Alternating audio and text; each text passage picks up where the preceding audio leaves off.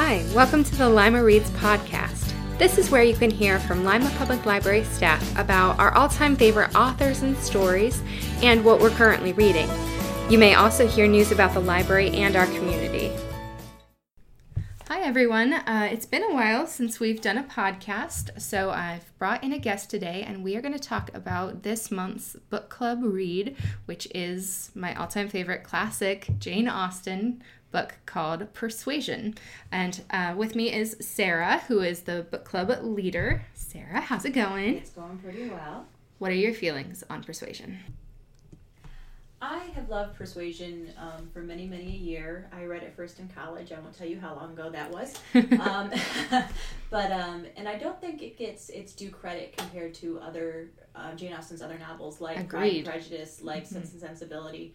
And I think a lot of that is because our heroine is so different compared to Eliza Bennet or Eleanor Dashwood. Mm-hmm. So I think she maybe not as razzle-dazzle, or doing the hand flashy, motions, as Eliza certainly. And I don't know, she doesn't have necessarily Eleanor's steadfastness. And if you've read Sense and Sensibility, we'll get too much into that. I think she does have some similarities with Eleanor. I think.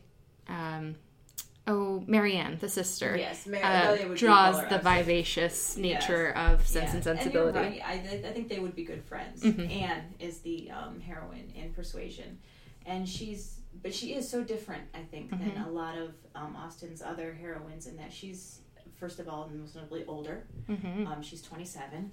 I know, shock and awe. Which is considered, on the shelf. On the shelf, she's a spinster at this point. Society's pretty much.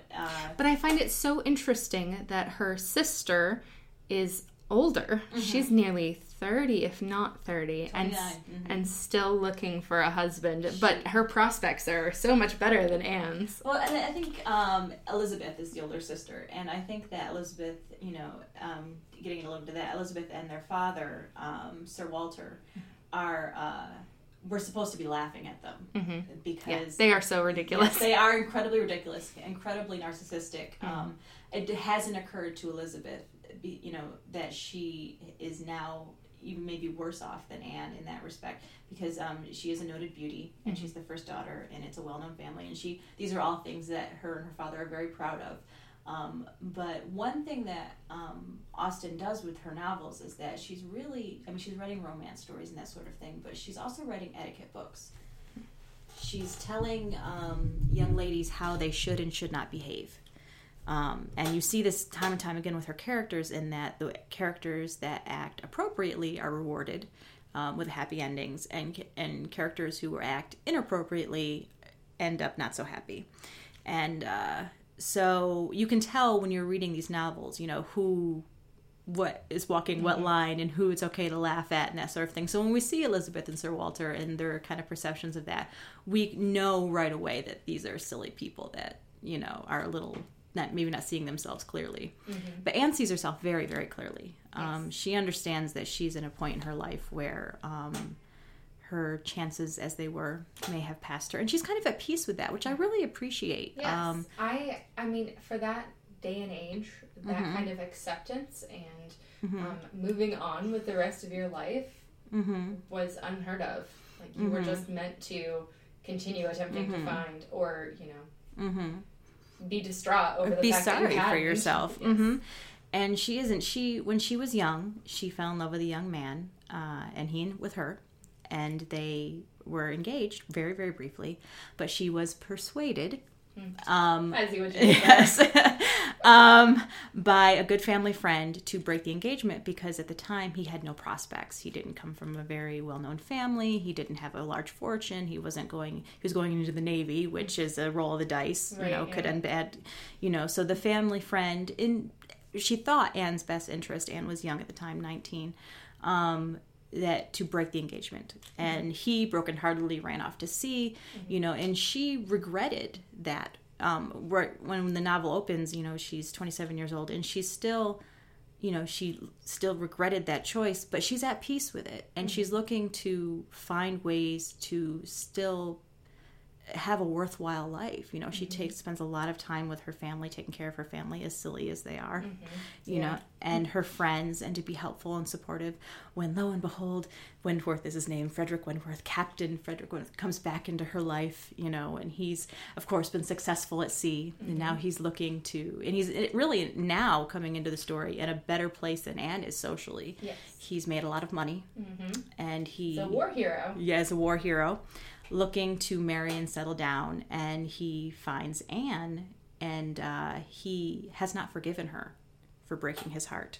I mean, I can't say that I blame him for not forgiving her, but on the other hand, I cannot say that I would disagree with Lady Russell, who was the family friend, for having persuaded Anne to break the engagement, because I think that was sound advice. And it could have easily gone the other way. Absolutely. You know, and then where would Anne have been?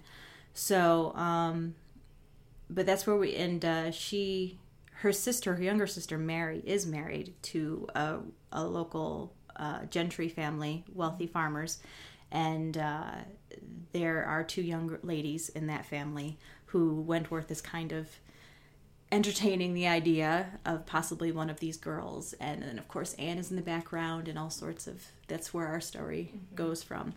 But I think getting back to what we were talking about, I really appreciate Anne because she's not looking to get married through this whole novel. Like, she's really accepted, you know, that she still, even though she still loves Wentworth, and she's not willing, and she had opportunities, she's not willing to marry a man she doesn't love. So since marriage is not an option for her, she's still looking to find ways to make her life, which in Regency period England for a woman, if you're not married, you know, really enriching and worthwhile, and, you know, supportive to her friends and family, and still looking to live a really purposeful, joyful life. Even accepting that, you know, she may not get her prince in the end, you know, and I think that's really exceptional. And even Elizabeth Bennet in Pride and Prejudice, you know, she's spunky and she's, you know, spirited and she's all these things, but she's also, you know, marriage is something that's still very much on her mind through the entire, you know. I think that Eliza Bennet thinks that she doesn't want marriage as much as she actually does. she professes to not want to get married, but we all know the truth, Lizzie. Yeah, you know. And I always found it funny with Pride and Prejudice that her mind is, of course, changed when she gets Darcy's letter explaining everything. But it also is greatly helped when she sees Pemberley. I'm not supposed to notice that. Perhaps I'm supposed to reconsider. I'll reconsider. But you know, and I'm not, you know, dissing on, you know, Lizzie is everything she's supposed to be. She's young, you know, and she's, you know, but Anne is at a very different place. And I think a much more realistic place for a lot of Austen's readers. And I think that's part of the reason that it really stands the test of time. Pride and Prejudice and Sense and Sensibility will always be Jane Austen's most well-known works, but Persuasion is just so classic. It is. It's realistic.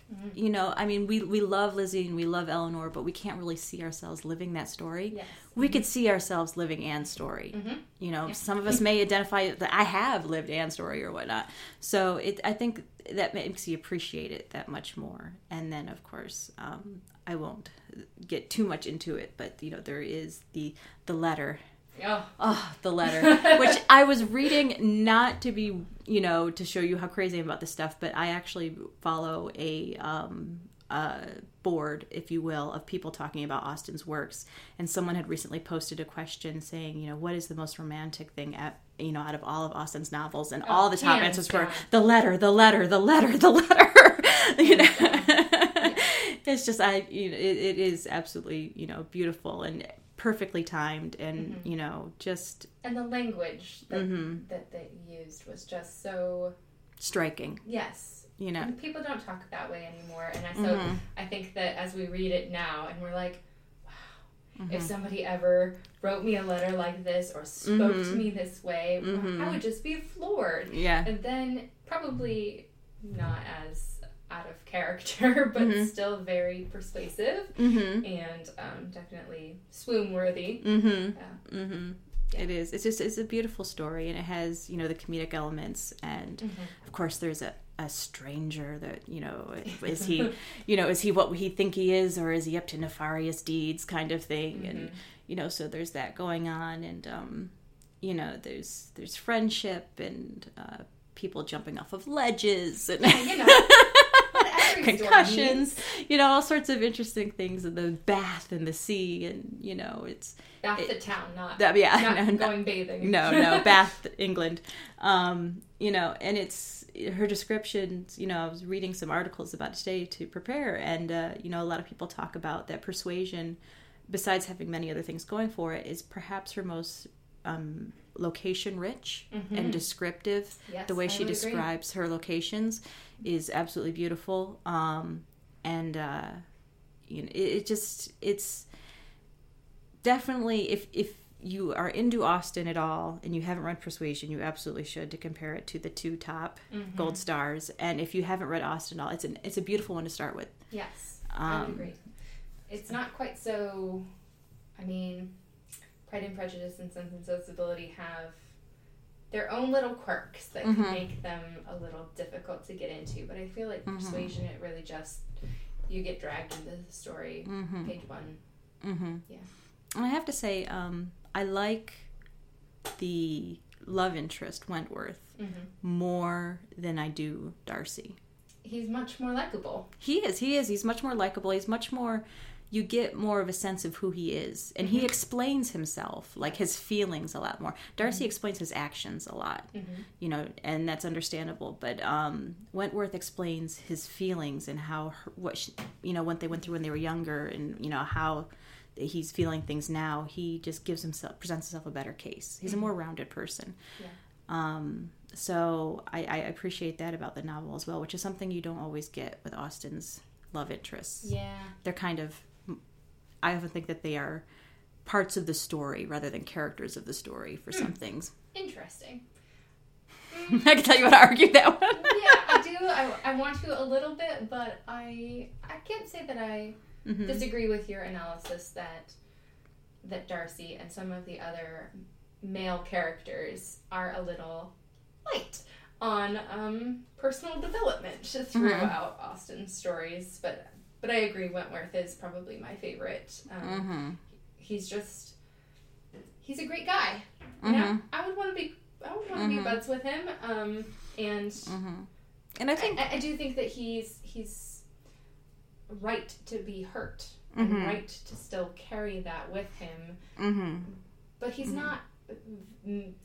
He's not malicious towards Anne for having hurt him. He's just kind of like, so this happened, and we're still in the same social circle, so moving on. And I think he's, for a long time, he didn't choose to be in her social circle. They, you know, things brought them together, and I think he comes back still very much in love with her, but hurt. And then once he opens up to the idea that, you know, I guess sees her role more and what happened that originally drove them apart, and then he begins to explore the idea that maybe it's not too late and that sort of thing. But he does come back hurting, and I think it's normal. He comes back prepared because he knows he's going to run into Anne again, you know, and he comes back prepared, like, you know, he even has a conversation, I think, with his sister where he's saying, you know, I'm basically just the first nice girl that says something nice about the Navy, I'm just going to marry her, you know, you know, and I just, you know, because I think he wants to move on because he hasn't been able to, right? You know, and knowing that he's going to be around Anne, he's kind of steeling himself, and he gets to a point where he just can't because he still very much loves her. The only thing that I will say that annoys me about Wentworth is that he was so oblivious to everyone believing that he was going to marry one of the daughters of the local gentry family that was staying here. The Musgroves. Everyone was convinced that a proposal was on the horizon, and he's just like, what? No, that wasn't a thing. Wait, you guys think that's a thing? Oh, crap, what am I going to do about that? Yeah. That is the only where I'm like, dude. Well, they all had to have known. the funny thing, and they all had betting, like practical betting pools. Like, was it going to be Louisa or was it going to be Henrietta? Mm-hmm. This one said this one said, and even Anne was like, I think it's going to be Louisa. So even Anne was in on it, but I think it's because, again, I think he was oblivious to it because he was so deeply invested in burying his head in the sand because Anne was so close. Mm-hmm. That he was so busy trying to not pay attention to her that he didn't realize that he was paying so much attention to the girls. Yeah, that's probably an accurate description. Yeah, but it's still, I'm just like, I want to smack him upside the head. Like, dude, what were you thinking? Mm-hmm. But that's just me. Yeah, and then I just want to mention really quick because she's worth mentioning for readers to keep an eye on is Mrs. Clay. Yes. Such an intriguing person. It starts off like, why do we know this person? And then it ends with like, oh. Yeah. Didn't see that coming. It's an interesting turn of events. But what I wanted to ask was, so we love the book, obviously, but which movie adaptation is the gospel? Oh, I don't know the name of the actors, but there was one that came out, I think the BBC did it in the 2000s maybe, or 90s. If you've seen the Romeo and Juliet with Leonardo DiCaprio, the guy who played the priest in that played Wentworth. So this was that long ago. Yeah, I think that one was in the 90s. Yeah. So he's real tall and Anne is real short. Yeah. That one. Okay, so I have to say, I like that one for the letter sequence. Mm-hmm. That is my preferred letter sequence movie adaptation. But the one done by the BBC again in 2007. Is that when Wentworth is blonde? Yes, he's blonde. Okay. In that one. Overall, I have to say that I preferred that one. Now, I have not seen that one, but I haven't currently checked out, and I tend to watch it this weekend. You need to watch it. I've seen... I don't know why. I think it's partially the filming. It's more modern and more cinematic, but I think also that the characters have a little more zing to them. There's a little more chemistry there. I love Anne. Just her portrayal is perfect. And... I just love it. And the music, as always, Andrew Davies' music adaptations for BBC dramas is on point. Kind of love it. So yes, but the letter sequence in that one I was disappointed with. But not every movie can be perfect. I am looking forward to seeing it. I'm going to sit down and watch it this weekend. And it's funny because people who appreciate these classic novels, there's been, half a dozen movies made out of them. And it was like, which one is your movie?